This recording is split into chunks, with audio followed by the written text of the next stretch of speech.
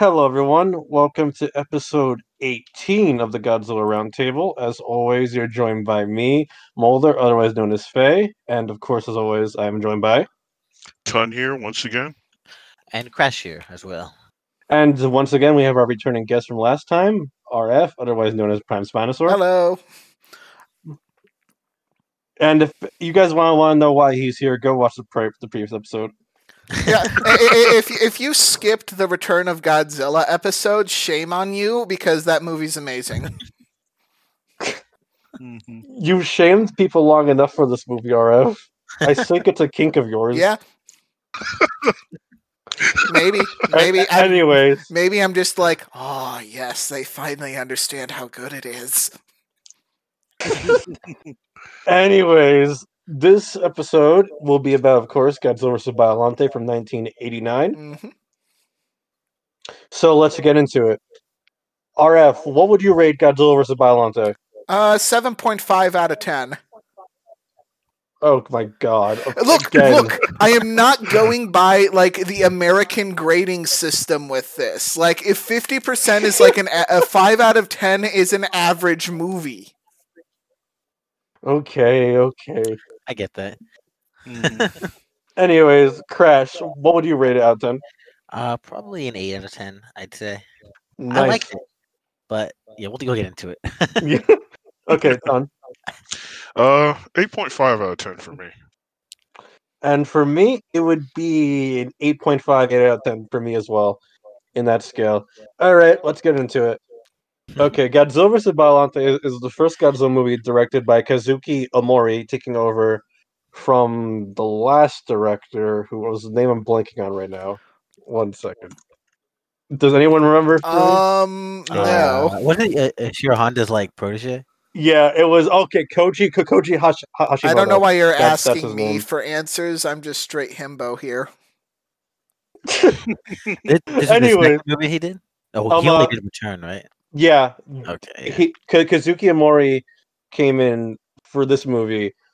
And something interesting with this movie, though, just as a fun fact, this movie came about, at least the concept for it, by a contest Toho did, where people could send in ideas for a Godzilla movie. Mm-hmm. Really? This was a concept from some random person? Yeah, it was from a dentist.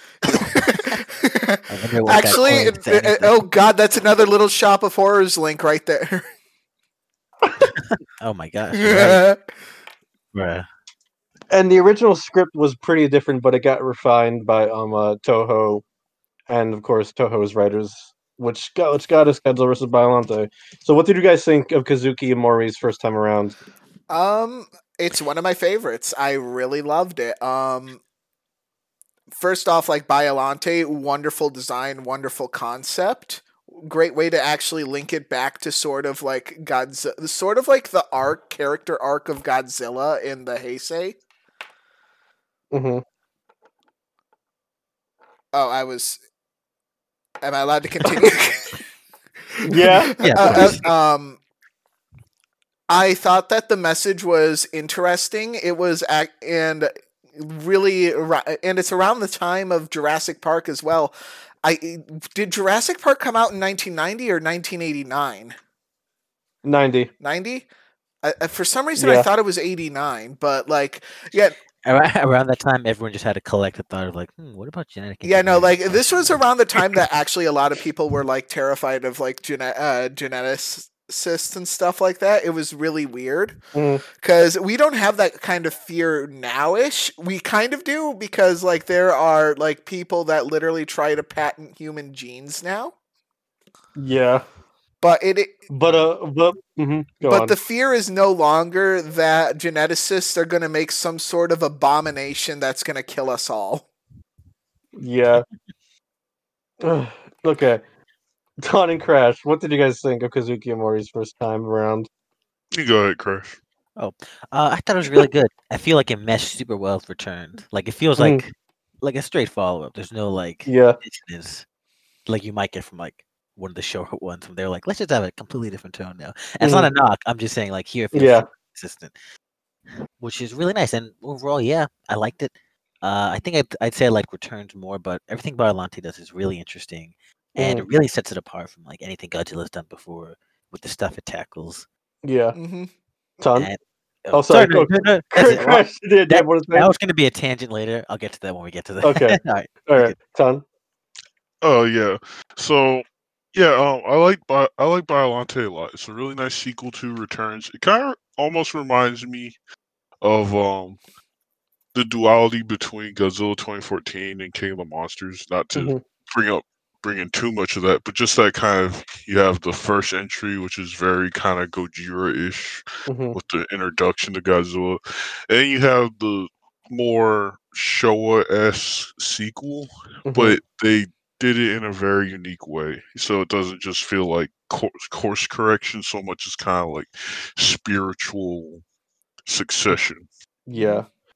So I feel like with Godzilla vs. Biollante, I think with Kazuki Amori, I think he brings a lot of interesting stuff to it. Like, something which I found out just doing research for this episode was Kazuki Amori before this had a background in biology and botany. Oh, that's actually really interesting considering like what is said in the movie. Actually, yeah. So it's fitting that he refined it into this, and I think what makes Biollante so successful is it's still continuing to say a message.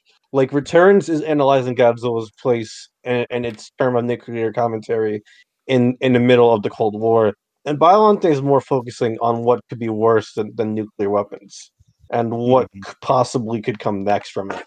And I think that's a really interesting concept to explore, because like RF was saying, this movie came out a year before Jurassic Park, the novel, was published, and 4 years before Jurassic Park, the movie came out, which was really what made genetic engineering be a big topic.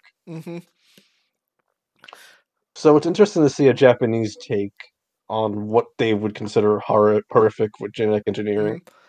I got a weird question. When was Dolly made, if I'm remembering the name of the sheep right? Yeah, you are right. She was made in the 90s, I believe. 96. Yeah, 96. Wow. Yeah. Same year I was born. Yeah. Only lived for around 6 years. Though, actually, though, funny enough, Dolly didn't die of anything like weird for a sheep. She just got a typical sheep disease. Oh, damn. Which is ironic. But anyways, so yeah, this, though, I feel like a big part of it, of course, in terms of its fear of what could happen genetically, because they mention it flat out, is the Human Genome Project, which was the idea to basically assemble, I think it was the Human Genome Project, but let me make sure. But it was this project to collect basically the sperm of geniuses for future generations, and that fear of what that could lead to in terms of playing God in a way. It's weird. I mentioned that when we were watching it, but I thought that whole thing about preserving like the sperm of like world's most intellectual people was like a fucking joke. I didn't know people they actually considered doing that. Yeah, that was an actual idea. Funny to me. Which is what's common thing about it. It's like, what the fuck? Yeah, just it's interesting because it turned out that like the human like it sounds like a white supremacist or just like a eugenics wet dream, but then it turned out to be the complete opposite once like the human genome was actually mapped. Yeah. But and all the dreams were broken that day. Yeah. So, in keeping with the genetic engineering scene real quick with this topic, I also think something's interesting with it is, even back at this point, there was definitely concern over genetic companies being in charge of this stuff. I mean, like we see in this movie, the fucking American Genetic Company is basically a terrorist organization. Yeah.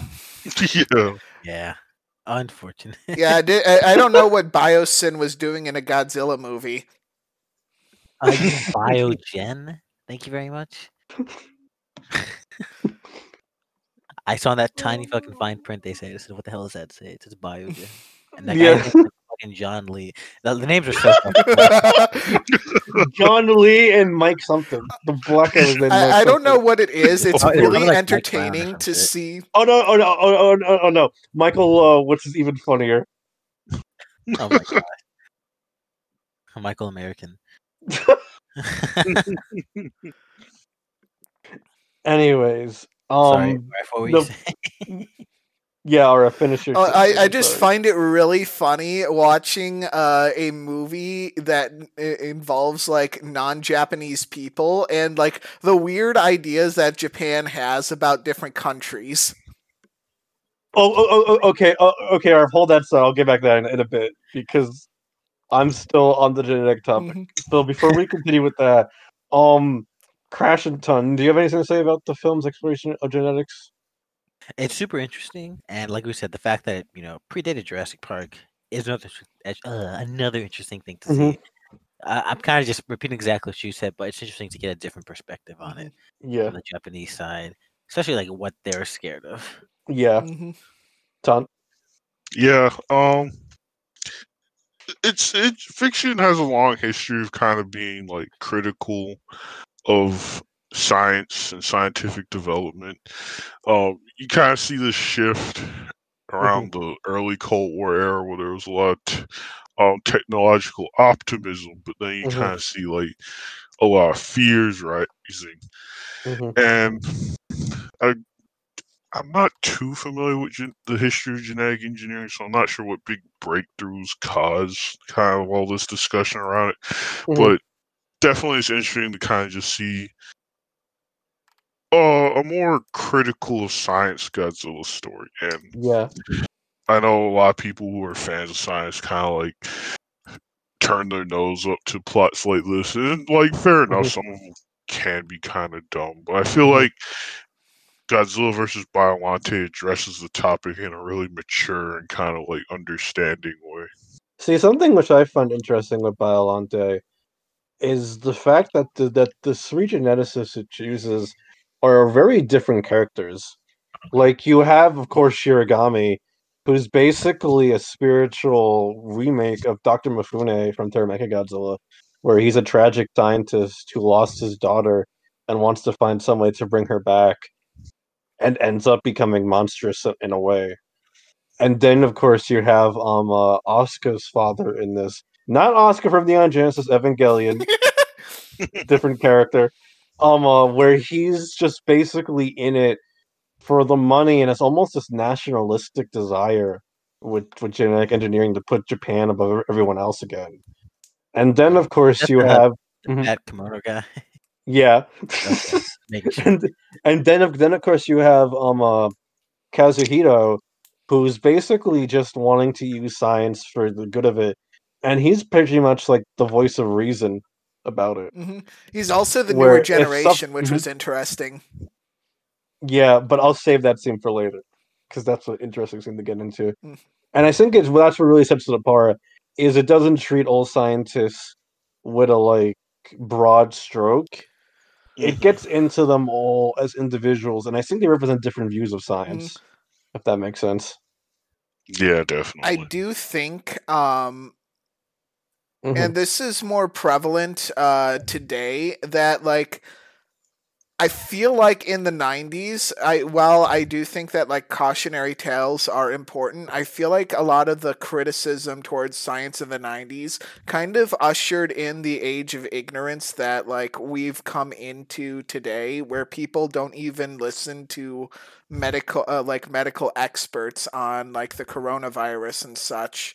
But thankfully with Biollante, none, with the exception of the one that is more corporate leaning, like none of the scientists are particularly bad people, and Biollante herself is not really an awful byproduct. Biollante doesn't actually hurt anyone. Wait though, save your thoughts, RF. You jump too much. Here on this show, RF, we're very strict one topic. Sure, Faye. Wow. Are you implying something? Oh no. But no, like I thought so. I'm messing around though. But no, like the point is that like it still treats the science with respect, and does not treat all of it as like a bad thing, and doesn't treat like scientists as these horrible people that don't know what they're doing and have nasty sorceress powers. Yeah. like that's the thing which I find interesting with Biollante. I feel like Biollante is less saying science is bad, and more that you have to be careful with it and not just use it because you can. Mm-hmm. And to not put profit before like ethics. Mm-hmm. Mhm. Which I would say would be the biggest message with it. Crash and Ton, before I move on, do you have anything to add to that? Not really. Just crash out and be like, eloquent. no. Because y'all always say it super eloquently. Like, damn, all I can say is, yeah, you're right. Ton? Yeah, and something else I like is how it still brings in kind of that nuclear element, which isn't that's what you necessarily need for a Godzilla movie, but it's a nice kind of continuation of the discussions Return had in a different way. Yeah. Mm-hmm. All right, so I'm gonna do a multiple choice again because there's so much talk about the top of this movie. Would you rather us continue with the themes, get into the human characters, or discuss how funny this film is with foreigners? Save the funnier stuff for later, I imagine. Yeah, I guess we I think continue you're the already theme. flowing pretty well. Okay. Yeah, Okay.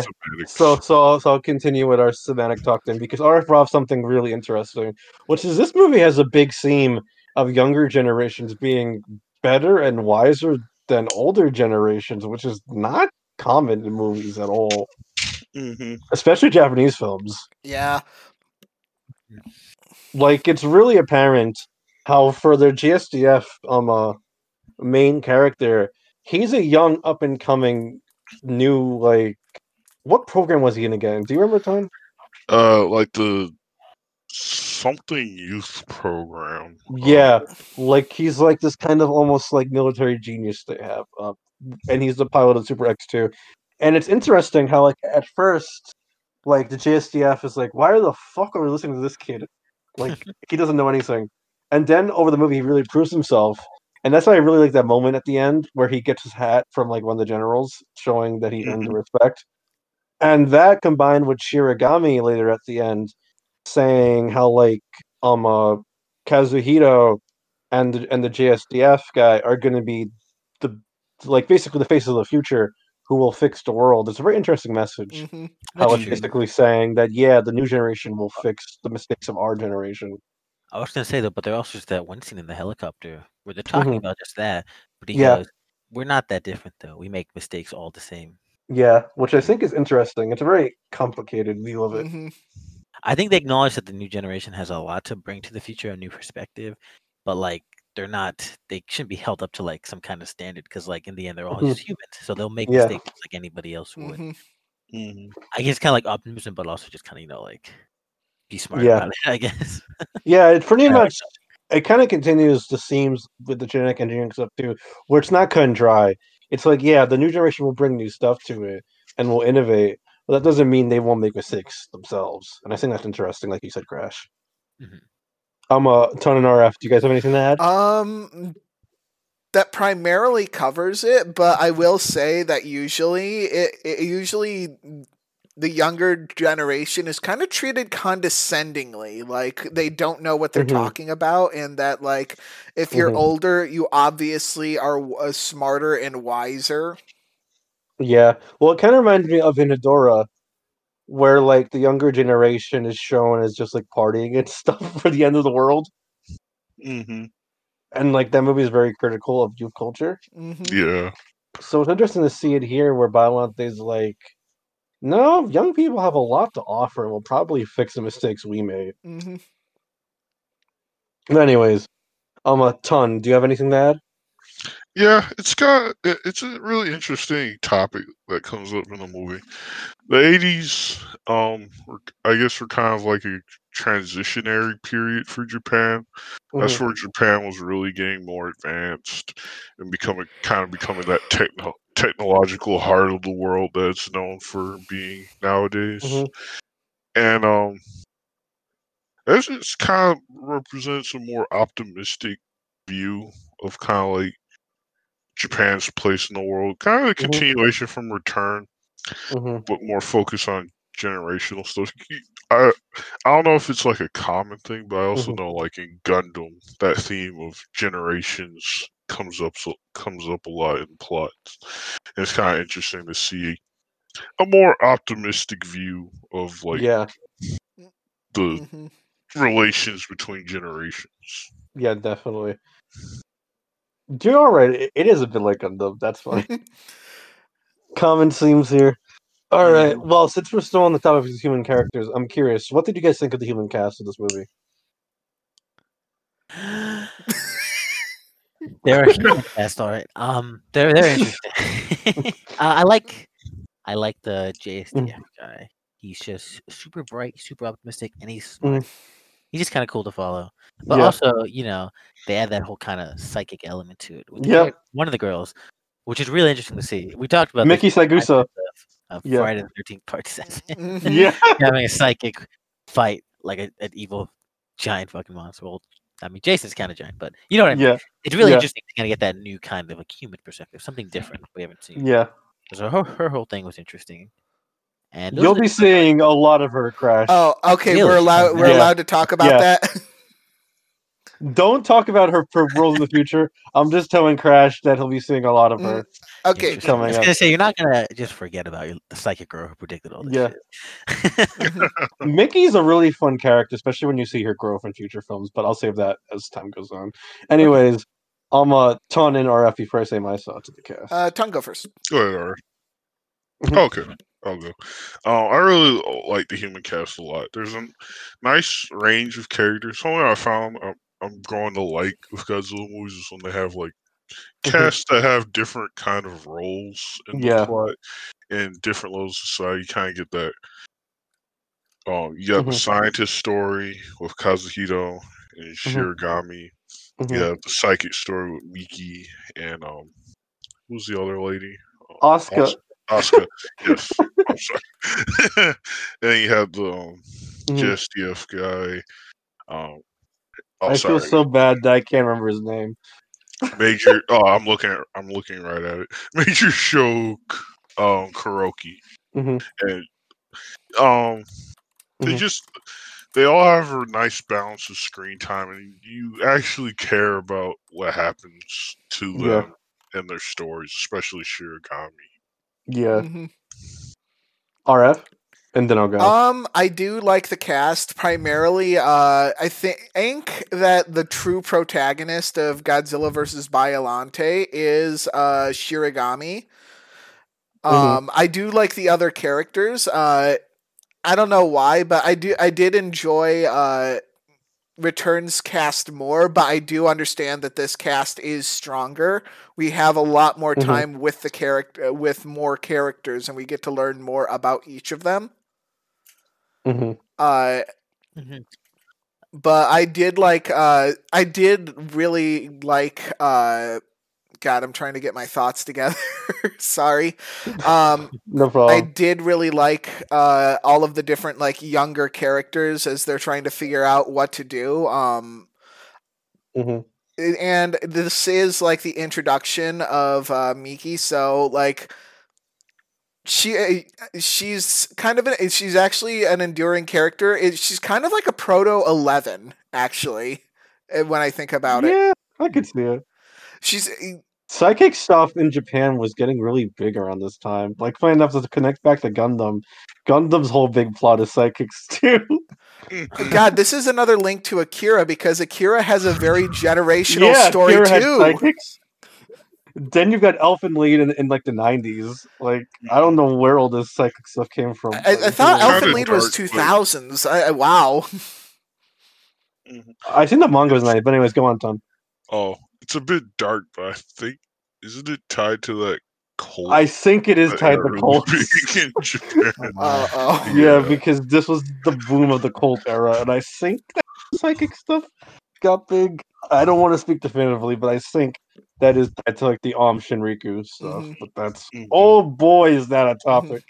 Yeah, we could do a whole video on that. Yeah, but also I wanted to say that I think it's interesting in this one also that one of the human characters plays a big part in the creation of one of the major monsters of this movie. Yeah, besides like Terror of Mechagodzilla, I don't remember if I can remember any of the humans that like were kind of responsible for one of the giant monsters attacking. Only one I can think of off the top of my head real quick is Son of Godzilla, where their experiment made the Kamacuras.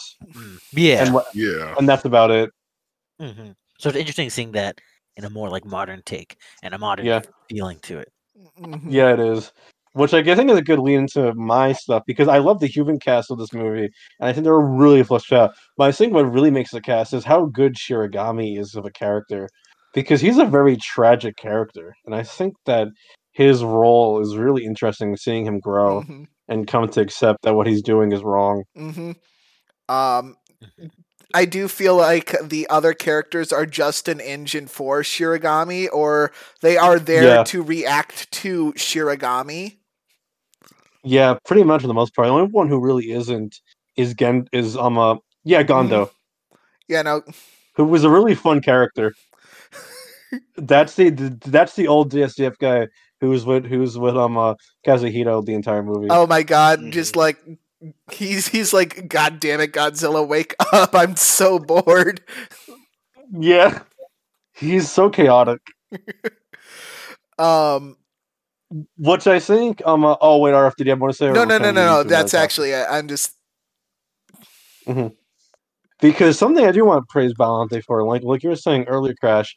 This movie to me feels like such a great exploration of the aftermath of Return of Godzilla, because like this world feels very lived in. Like I love when you see Asuka and Kazuhito meeting for the first time in the movie. That is, they're sitting in like this Godzilla cafe that has the skylight be a footprint Godzilla made during the Tokyo attack. And like the fact that this movie follows up right after the end of Return of Godzilla, and exploring the world's reaction to Godzilla being a player on the world stage again, it's really interesting, and I really enjoy it. They wanna profit off of it. Yeah, and use him to get more powerful, which is sadly realistic. Yeah. Ton RF and Crash, if you have anything more to say about that aspect. Not really.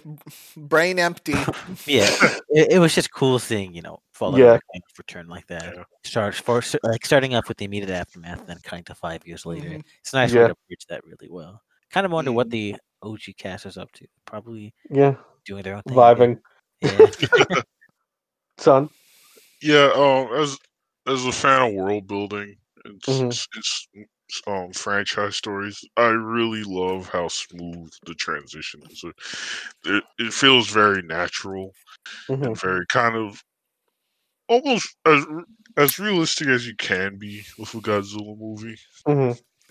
Just kind of those consequences of all of a sudden, the world's just entirely different now. Yeah.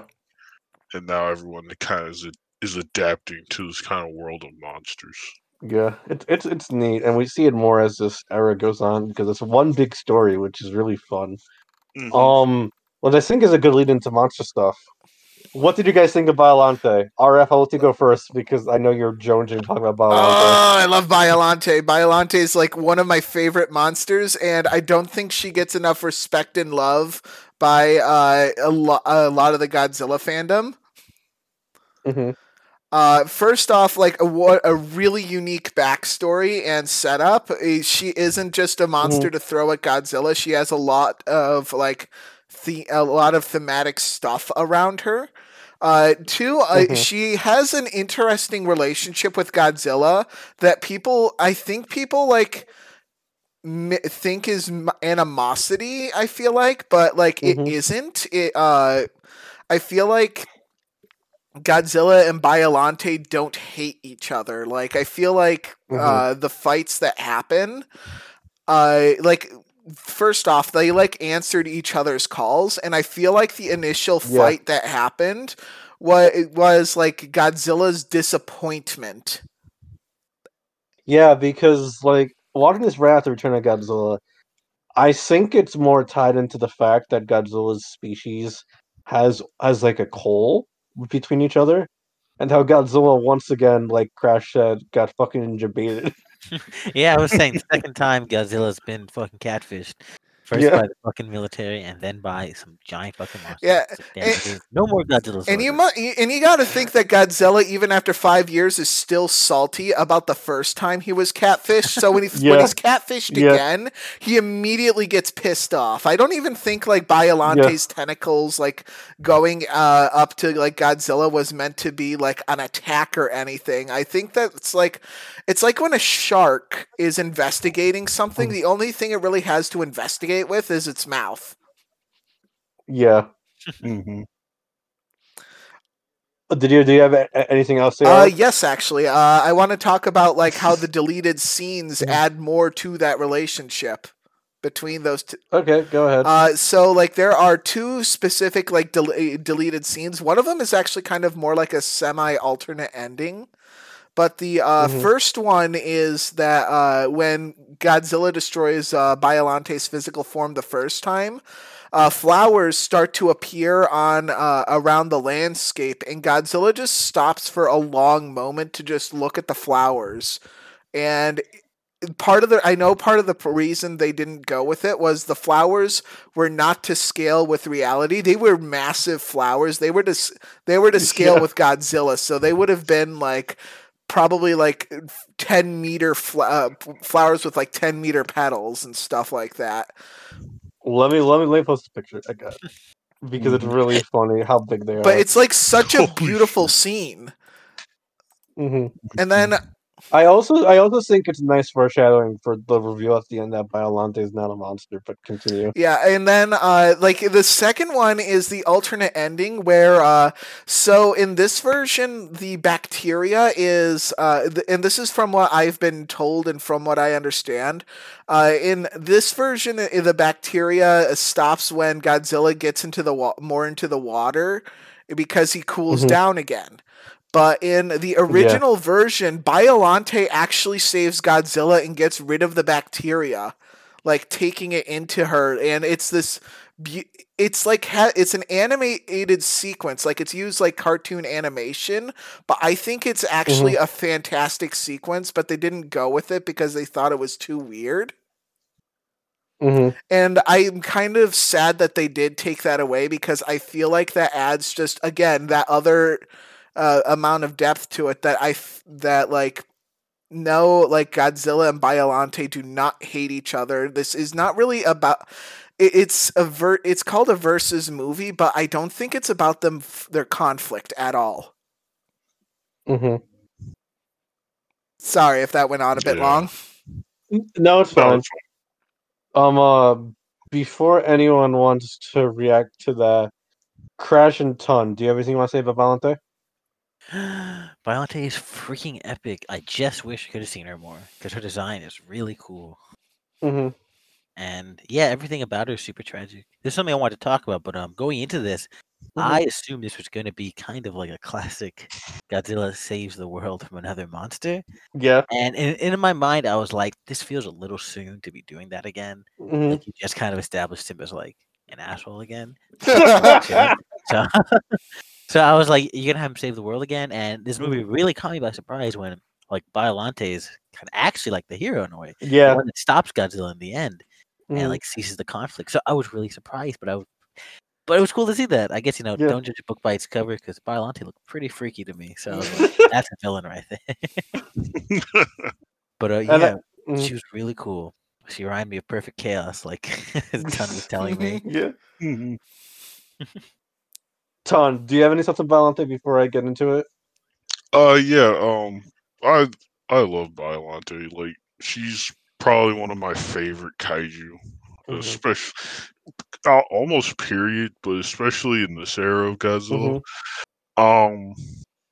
She's just super unique. You have like she's almost kind of like has a universal monster like presence because unlike like we said, she's very unique from other Godzilla monsters. One, in that she's not actually a villain. Then there's the fact that Biolante is human.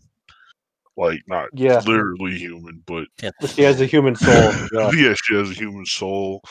And combined with Rose and Godzilla DNA. And just, just a beautiful design, especially the beast form. Yeah. I love the. I don't know why. I love when Godzilla enemies are bigger than Godzilla. Mm-hmm. Same. And Biollante just has an amazing reveal sequence when she comes out of the ground.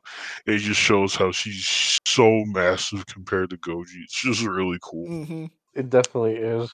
And with Biollante, let me address a few things, and then I'll get into my personal. I think, like what you guys are saying, RF and Crash, about, and also Ton, about how something like Biollante is, it's really unique. Like, I really love her being a human soul, pretty much, trapped in a monster, because it gives her a really unique energy, making her the heroic figure. And it really makes, like, the ending for her, where when she goes up into the clouds and there's just the face of Erika, who was Shirogami's daughter, in the image of her spores, and it's really a powerful image because it really shows what Biollante was the entire time. Not a monster like everyone assumed, but she was just basically a human trapped in a giant monster body. Mm-hmm. And I think that's an interesting thing to explore. And it's interesting how that was really what makes Shirogami decide, I fucked up. Mm-hmm. And also, I do want to say, I love Biollante's designs. The rose form and the crocodile head form are both so cool. And she has a really unique power set. And I also have to be honest, I just love when Godzilla and antagonists beat the fuck out of Godzilla. It's just really cool because Biollante just decimates Godzilla in that fight for most of it. Like, she fucking spits acid on his face. She fucking impales him through the hand with her vines. It's really cool. I also love the scene of her charging because she looks like such a fucking unit in that scene. Like, she has a really big sense of weight that you don't always get with Godzilla monsters when she charges. Like, I especially like on this rewatch, I noticed that she's basically dragging herself across the ground with her vines, and that's how she moves. It's really cool. And also, the effects on her are phenomenal. And she was very complex to bring to life because they weren't sure how they were going to do it at first, which is why they had multiple ideas like animation and stop motion. But they decided to go with the practical, typical Godzilla style, and they really did had their work cut out for them with that puppet, where they were using piano wire to manipulate her, which is how they brought King Ghidorah and Mothra to life. Can we talk about like the huge visual effects like upgrade that happened between movies? Like, I think it was a massive. And here's the thing: I'm a huge fan of the practical effects in Return of Godzilla, but this was a massive leap forward. It really was. It definitely feels it, especially with Godzilla's animatronics. I feel. And this is actually. And this is actually a very iconic look for Godzilla. Like, for the longest time... that's what I was going to say. Yeah, for the longest time, this was the look wherever you looked that involved Godzilla. This was the mascot that they used. Yeah, this design would remain relatively unchanged until 2000 in terms of Japanese Godzilla films, which is a good question. What did you guys think of this new Godzilla design? I'm still getting used to the fangs, but I overall really like it. It looks really nice. He looks scary and angry. He has shark teeth now, like you said. I do really like the design. This is actually my favorite of the Heisei suits, actually. Which is very valid. It looks great. Ton? Yeah, I feel like for our age group, like, this is Godzilla. Like, yeah, pretty much. And I love Heisei Goji. Super nostalgic look. And you know, I don't like to praise stuff by disparaging stuff, so I'll just kind of compare it. Like, where the Showa designs what kind of range from like the original, which was really kind of scary and creepy looking. Then you had the more kind of cute designs. Yeah, I feel like they kind of went for more the. I know people hate this term, and it's not super famous. It kind of has a more edgy look. Yeah. With like the smaller eyes, the more dinosaur head, and just the armor looking body. I love the look of it. And also, I feel like Godzilla once again feels more like an animal here in terms of behavior, but I feel like he also has a really good screen presence. Like, I love the scene of all the second kids holding up the drawing of Godzilla as the Godzilla scene plays. Like, that's such a great scene. That scene's amazing. As is the explosion at Mount Mihara being what wakes him up, and you see him coming out of the volcano with it exploding behind him. God, this movie, even though it was like the last, really of like, it was the movie right before the Godzilla Dark Ages. Actually, like if in a lot of pop culture, there was a lot of stuff about like Godzilla living and coming out of a volcano that started with Return of Godzilla and Godzilla vs. Biollante that I remember from like elementary school. Like there was a like picture, and this is really lame. This is back in remember this is back in elementary school. There was like a little short picture, short story called Dogzilla, where like Dogzilla comes out of like a volcano and has to go back in the volcano again. Oh yeah, that was definitely part of it. I remember that book. And then there was the Dexter's Lab episode where the Godzilla monster is awakened in the volcano when Dexter and the other kids accidentally launch missiles at the volcano. I definitely think that this was an influence because it was a big VHS for a long time. It was like one of the big Godzilla VHS. What was I gonna say? The VHS art is so good. It is. What was I gonna? Oh yeah. Here's what I was gonna say.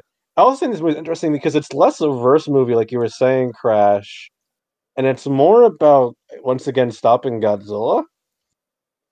Like that's why you have the focus, like the Super X2's back. You had the first naval fight, which I think is an awesome scene. Like you have Godzilla attacking Osaka being a big set piece. It's more about stopping Godzilla again than it is about Godzilla fighting Biollante. Because Biollante is part of that effort to stop Godzilla. If you guys had any thoughts on that. I think I've already said all of my thoughts on that angle. So I'll let everybody else talk. Ton and Crash. Yeah, like I said, it's very interesting. I'm kind of happy they kept Godzilla to be still a villain in this one. Yeah, just because of how much they've set it up. I'm still waiting for my answers, but we'll get next movie. Next movie, Crash. I promise. Okay, no, I'm excited. Yeah, I like this approach a lot. It feels distinct from Showa while still being kind of having that Showa influence on it. Yeah. I love the JSDF scenes in this. Lots of really iconic battles, like the naval battle. A lot of the land battles, like the final confrontation with the electric super mind things. Yeah. And then the Super X2. It's just it's a nice continuation from what Return set up. Yeah, the Super X2 I think is fun. Now it's a drone. It's no longer piloted internally after what happened last time, where everyone died. Yeah. Yeah. Anyway, sorry. Continue. Super X2 element. Ton, continue. Sorry. Oh yeah. So overall, I just what was I thought? I like how distinctive it feels. Okay, Ton, before I move on, do you want to pop off about Super X2? Sure. Super X2, if you watch the last episode, you know I have a complicated relationship with Super X. No, but I like the Super X2 as a weapon. It has a lot of cool upgrades from the original. And it has a It's a lot of really cool fights with Godzilla. Design wise, I don't know if I like it as much as the Super X one, where the Super X one kind of had like this really UFO look. The Super X2 just kind of looks like a flying submarine that's green. Yeah. I don't know if I love that look, but it's it's a Super X. You take what you get. So, real quick before I move on to what'll be our final two topics, I have a hot take to make. Okay, Crash. Just so you know, Biollante hasn't come back yet. This has been her only movie. Oh, really? Yeah, and my hot take is I kind of don't want Biollante to come back. We're going to be fighting in a 7-Eleven later. Okay, because here's my thing. I've talked a ton about this. I just think that Biolante's setup is so complicated and so unique to this movie, but so unique to her character that I wouldn't really want to see her as just another kaiju. Because I think her being like the spirit of Dr. Shiragami's daughter, trapped in a giant rose and then a giant Venus flytrap crocodile Godzilla thing, is so integral to her character as a monster that I'm not really sure how you could really revise her and not make her just feel like a hollow imitation. Well, yeah, I was gonna say she's definitely context specific. Her whole thing is very much based on her origin. She's not just a monster like every other monster we've seen. I guess they could theoretically just make up some alternate shit. Like this version of Biollante is just a fucking monster.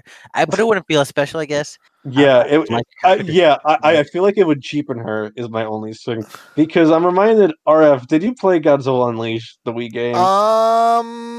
No, I did not own a Wii for the longest time. Okay, because they did an origin story for Biollante in that game, and it's always stuck with me as what goes wrong when you try to take Biollante out of the movie. Yeah, here's the thing. I feel like you could still make Biollante. Like I have thought about this, and I'm like, well, if you were to try and make Biollante grounded within the Legendary universe, maybe you could just have like Erica have like Erica transform into Biollante. And I guess. I think my thing is like she just looks cool, and I just want to see her again. I think they put in the effort. They could probably find some way to make it work, but it's not easy. Like I get what you're saying. They can't just like put her and be like, "It's Biollante, guys." Like, yay! Like that's not her character. She wouldn't just show up. She's not there just to fight monsters. She didn't even want to be there in the first place. So like, I think it'd be very common. I feel like maybe if they worked hard, they could. But I totally get what you mean. Ton, because I know you had thoughts because we talked about this. Yeah. I'm kind of between like what you and RF said. I feel like probably I wouldn't like to just see Biollante just kind of show up or be like in the background of something, since she's not really a cameo monster. Yeah. But I feel like if you made kind of a spiritual successor of Godzilla versus Biollante, kind of like how King of the Monsters is kind of a Ghidorah 3-headed monster spiritual successor. Yeah, that could work as a way to bring Biollante back. So if someone did something like that, that's how I would ideally like to see Biollante. That's fair. Okay. RF, do you have anything else to add, or should I can't say anything else without bringing up the later Heisei movies, so I can't. Yeah, that has to wait. Okay, so another interesting thing with this movie is this was the first and only Godzilla movie to be composed by the Dragon Quest composer. Let me find his name. Okay, Koichi Sugiyama, who is kind of an asshole in real life, but that's a whole big topic. That'll be like can of worms. Crash, what did you think of his score? Because you played the Dragon Quest games a lot. I have to say, I really like the score. I know we were talking about it. Y'all were kind of like, "This is not fit," but I don't know. There's some tracks which I love. Like I love BioWars, which is the Roxy rendition of the Godzilla. Oh my god! The track that was heard around the world. Yeah, because Akira Ifukube, for everyone didn't know, the original Godzilla composer hated this track so much he came back for almost every other Godzilla film of this era. But I love, like I said, it sounds like a smash mix of the Godzilla theme. It was hype. I liked it. But, I like it too. Go on, sorry. With his other music, it's definitely not what you expect for a normal Godzilla film. Like he didn't go for like a drab kind of like serious one. Mm-hmm. It has its own tone and vibe, and I can see why some people might not be a big fan of that. But Mm-hmm. I thought it fit for the most part. It's just a different kind of feeling. Yeah. Like a lot of them have more of like, as opposed to an intense theme, a more of like an alarm kind of theme. Like, oh, you're short on time, you gotta hurry up. That's how I felt, at least. I liked it. Yeah, that's fair. Ton and RF. Do you guys have any thoughts on the score? All I remember is that there were some very, very specific criticisms that Ifukube had against the score. Okay, because Ifukube was a classical music purist. Yeah, no, like it was. He always did his themes like that. He was not happy to hear fucking rock music mixed. Yeah, he was so mad about that, but not just that, but the theme for Saradia. Yeah. Oh yeah, he complained about that too because he was like, "This is the Middle East. This is like fucking oh shit." What did I think he said this is more Eastern European. Yeah. Oh yeah, he did. Wow. Yeah, I just remember like reading that and just he sounded so angry. He hated the score so much. So his daughter's like, if you hate it so much, why don't you fucking do the next one then? And he was like, well, I fucking will. Yeah, he was like, you know what, good idea. And then he came back and did almost all of the next 5. That's very Yeah. Ton, do you have any thoughts? Yeah, I was actually I like the soundtrack. It's definitely very different, and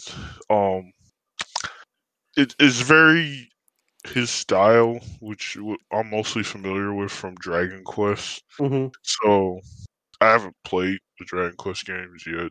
I have the newest one sitting on my Xbox, but I haven't started yet. But I have listened to the music, and it kind of has this very kind of different vibe from the usual fantasy stuff. It kind of has like this whimsical nature to that, and that's what the energy brings into versus Biollante. So definitely some tracks kind of like feel odd at times, but like Crash said, it's just kind of a different energy in his style. So I can see why Ifukube wasn't huge on it, but it kind of reminds me of how the Showa movies, especially like Ebirah. Well, let me just leave it Ebirah because my memory's fading. just kind of those different, non-traditional Godzilla tracks, which are fun. And like for better or for worse, it adds something unique to this movie. Something it definitely does stand out. And that's what you said though. RF is a good lead-in, so this will be our final topic before we do our closing thoughts. And I know everyone's been dying to say it. The English and how it treats foreigners in this movie are hilarious. Oh my god. The English is really, really bad. Son of a bitch! It's the Swedish agents again! Which would become my catchphrase for years. It was so dang. And sometimes, like, it felt like they were in a completely different scenario sometimes. Yeah. The funniest one to me was, I think, was it the Terminator? I forget. He was in the building and Godzilla showed up. And he just like, outside and he's like, Godzilla. Like, he just sounds fucking, like, mildly annoyed. Like, oh, damn, it's Godzilla. Yeah, that was it. Just kind of like, really now, Godzilla? Like, this is why Crash, I wanted to do the dub for this one. I didn't want to be given an unfair advantage. Yeah. Because the dub doesn't have the bad English for obvious reasons. If they did, that'd be really embarrassing. Yeah. But yeah, that's it. It was definitely stood out. Obviously, Japanese audiences probably don't care. Or can't really tell them that it's bad English, so it's just kind of to them.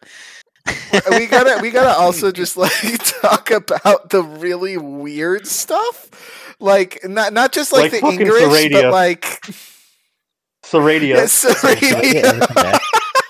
Saradia as a whole, Saradia is just like every Arab country, which everyone doesn't know. I'm half Arab, so I know this well. It's such a stereotype. It's like they want oil. They're a big giant desert, which